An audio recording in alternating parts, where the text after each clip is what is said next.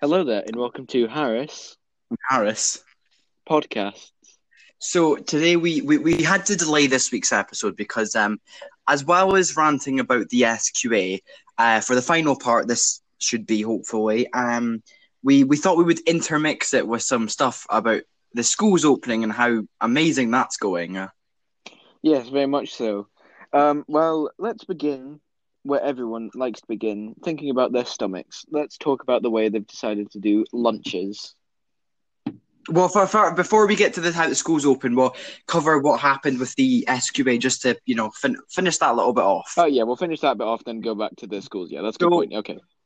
um, on the last time we were left off, John Swinney, the education secretary, who shouldn't have a job anymore but still does somehow, tweeted out that he was going to announce something the following Tuesday about exams. And on that Tuesday, he announced that him and the Scottish government were making a big U-turn and were effectively giving all students their estimate grades instead of the stupid downgraded results that they'd been given by the SQA. Yes, and well, as people are quite happy with this, they think, "Oh, job done." But Yeah, but there's a there's little still problem with that. there's a couple issues that arise with that. One is the attainment rate is now through the roof compared to previous years. Yes, and well, with this, Joseph, I think we used Germany in the 20s as our example.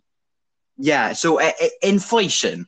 So, I mean, obviously, inflation with money, you print too much money and the money's worthless. That's Yeah, effectively what's. and it costs like Yeah, 20 million marks to buy a loaf of bread. But this time it's going to be marks. No, yeah, well, actual marks, as in school yeah. marks, not German money. So the problem with giving everyone their estimates is there there are pupils who, I mean, I think at this rate, the fact attainment rates have gone up like 10% raises a problem with exams as a whole, because it shows that, like, without exams and without, how like randomly some pupils who should do really well just mess up on the day and they fail. Yeah. Like that, I think that this attainment rate going up kind of highlights that issue, that all these pupils should be capable of achieving these A's and B grades. But yeah, with exams, that means those occasional slip ups cost people like their life, like their futures. So And I that's think what, that, well, so I think that's another argument for the stop doing exams, yeah, I well, mean, it is. debate. I mean, I think there obviously have been some teachers who are too generous. That was always going to happen. But then there's some teachers who are not generous enough, right? But they're Well, we can, well, well, as we can see, it's gone better than it would have gone with exams.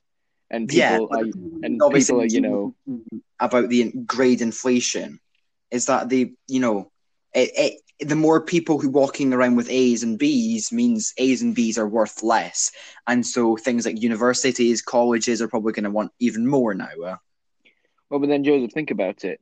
You know how in Scotland we have a big thing for, foreign students to come along and go to uni here. Yeah, because they're the ones who like pay the tuition fees that gives us all free Yeah. tuition. The government can't afford it. Joseph, when you think about it, with COVID and, people not being able to come into the country really, unis are going to be, scrambling for spaces.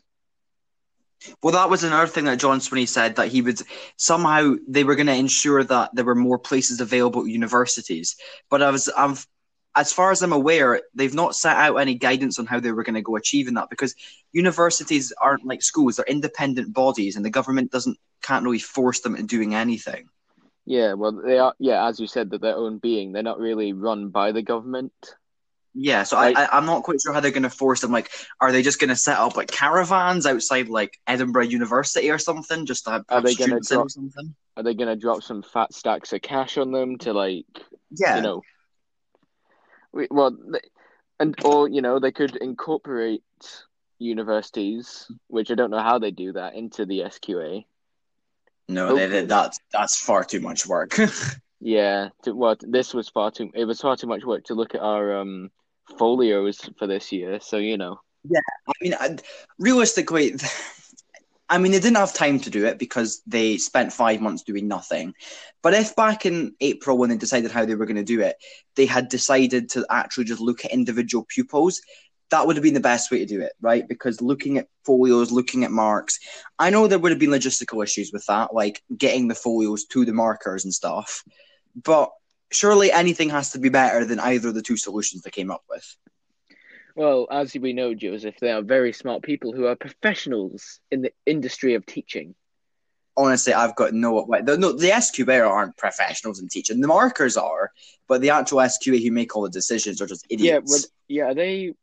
Was John Swinney like a teacher, or was Well, he he's not just? SQA. He's like you got the government and he's the education secretary, so he's in charge of making sure everything goes right with that. And then the SQA is an independent body, but it's kind of not. It's weird, but no, I don't think. Uh, As far as I'm aware, you don't have to have been a teacher to get into the SQA. that As far as I'm aware, I could be wrong on that. wait a second. That seems Yeah, that but so doesn't they didn't seem. do it anyway. But no, like this has giving people's estimate grades has been better than what they were planning to do, but it's still not perfect. Well, I don't think it. Well, in this situation, can anything really be perfect? I mean, obviously not. I mean, the best way would do it to have exams. I mean, I don't think exams should happen anyway, but the system that they have, exams need to happen for it to work properly.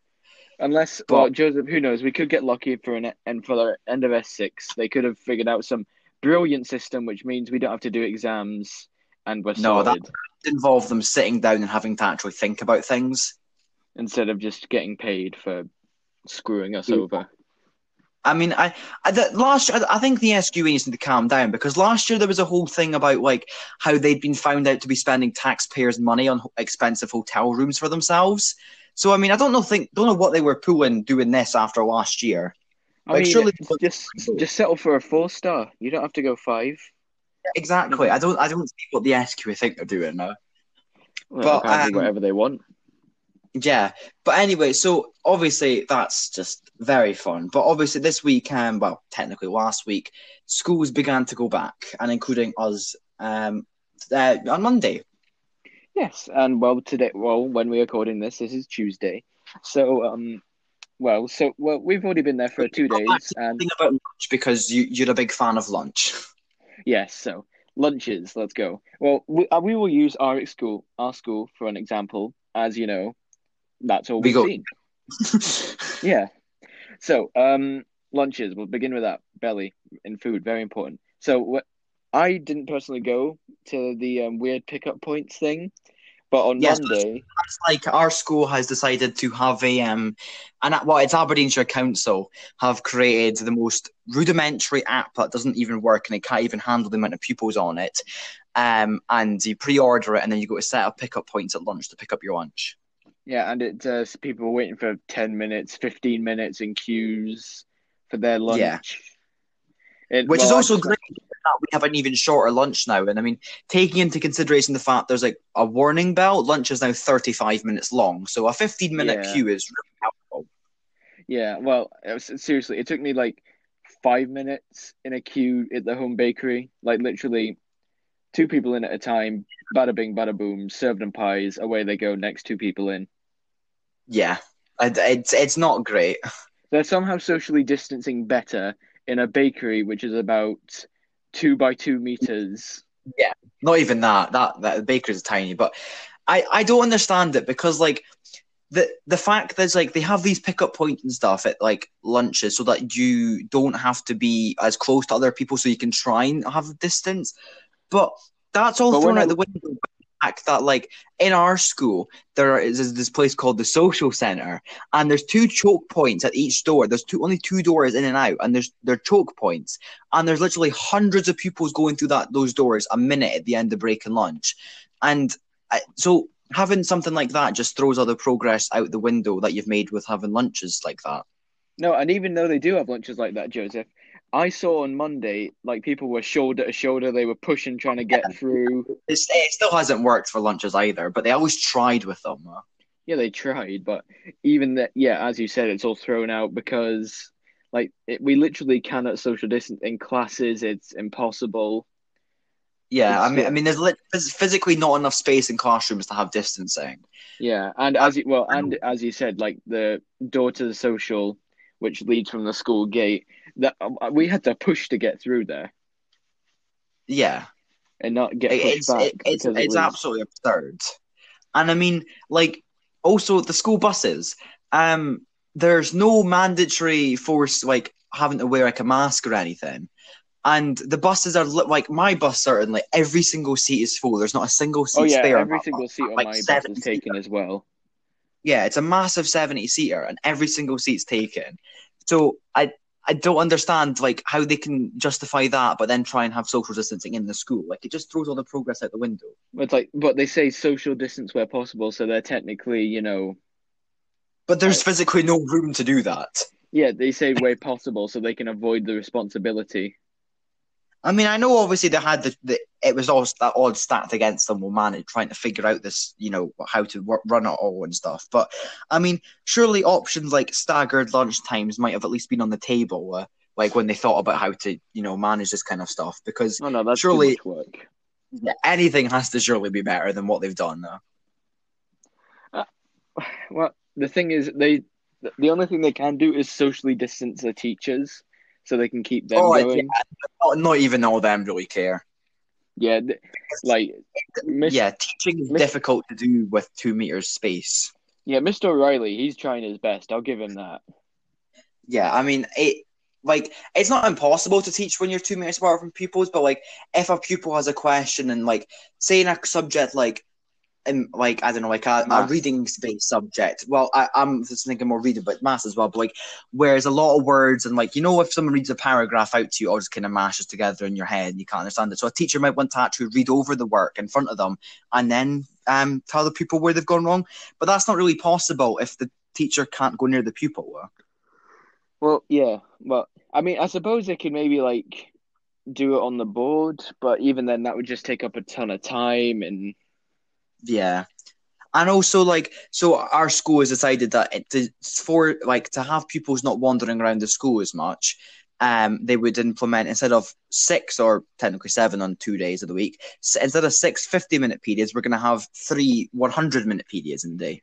so basically, we have nothing but double periods now for the rest of Yeah, our school and I mean, careers. it actually is a decent idea, like in theory, In and like seniors theory, have like 3 last periods of each day, and they can do whatever they want. And in theory, it's a good idea, but in practice, timetables were not given out to pupils until the very first day that on Monday morning. They weren't given us till Monday morning, which meant we had no time to organize with teachers. Like, oh, can we come and sit in the department and study in this period and stuff? So well, they pupils didn't were even. left like Well, wandering according to around the some teachers schools. I've talked to, Mr. Horbury hasn't even asked them if they're like, if they can take in pupils for like extra study.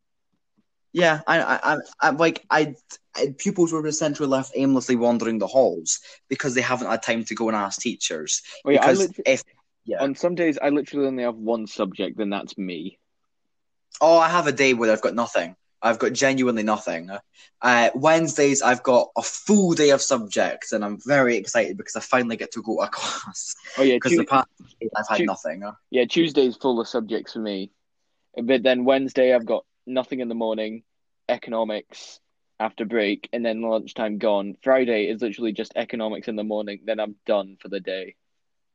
Yeah, I mean, it's good in theory that you could. It's more like take responsibility for your own learning, especially for the 6 years and stuff, because a lot of us will be going to like uni the following year, and that's obviously what university is.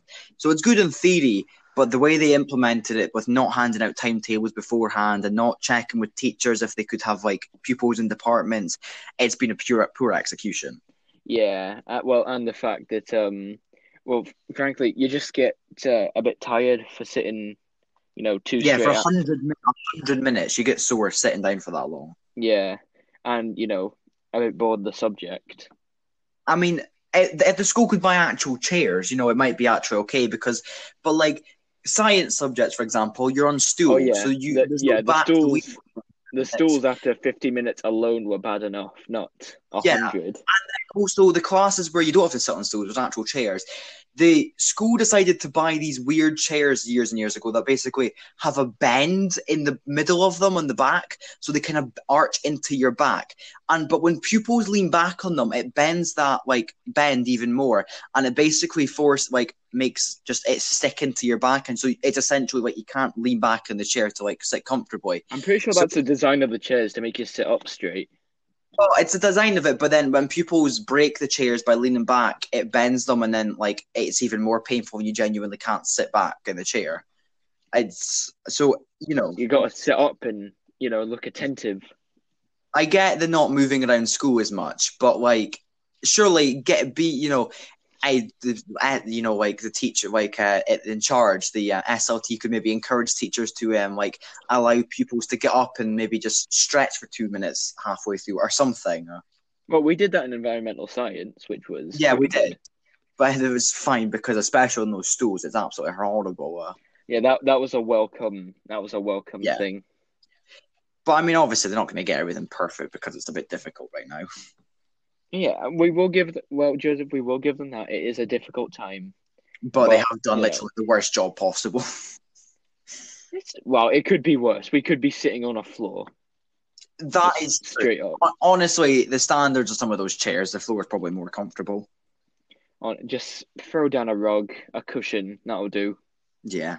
But anyway, that's probably all we have time for today.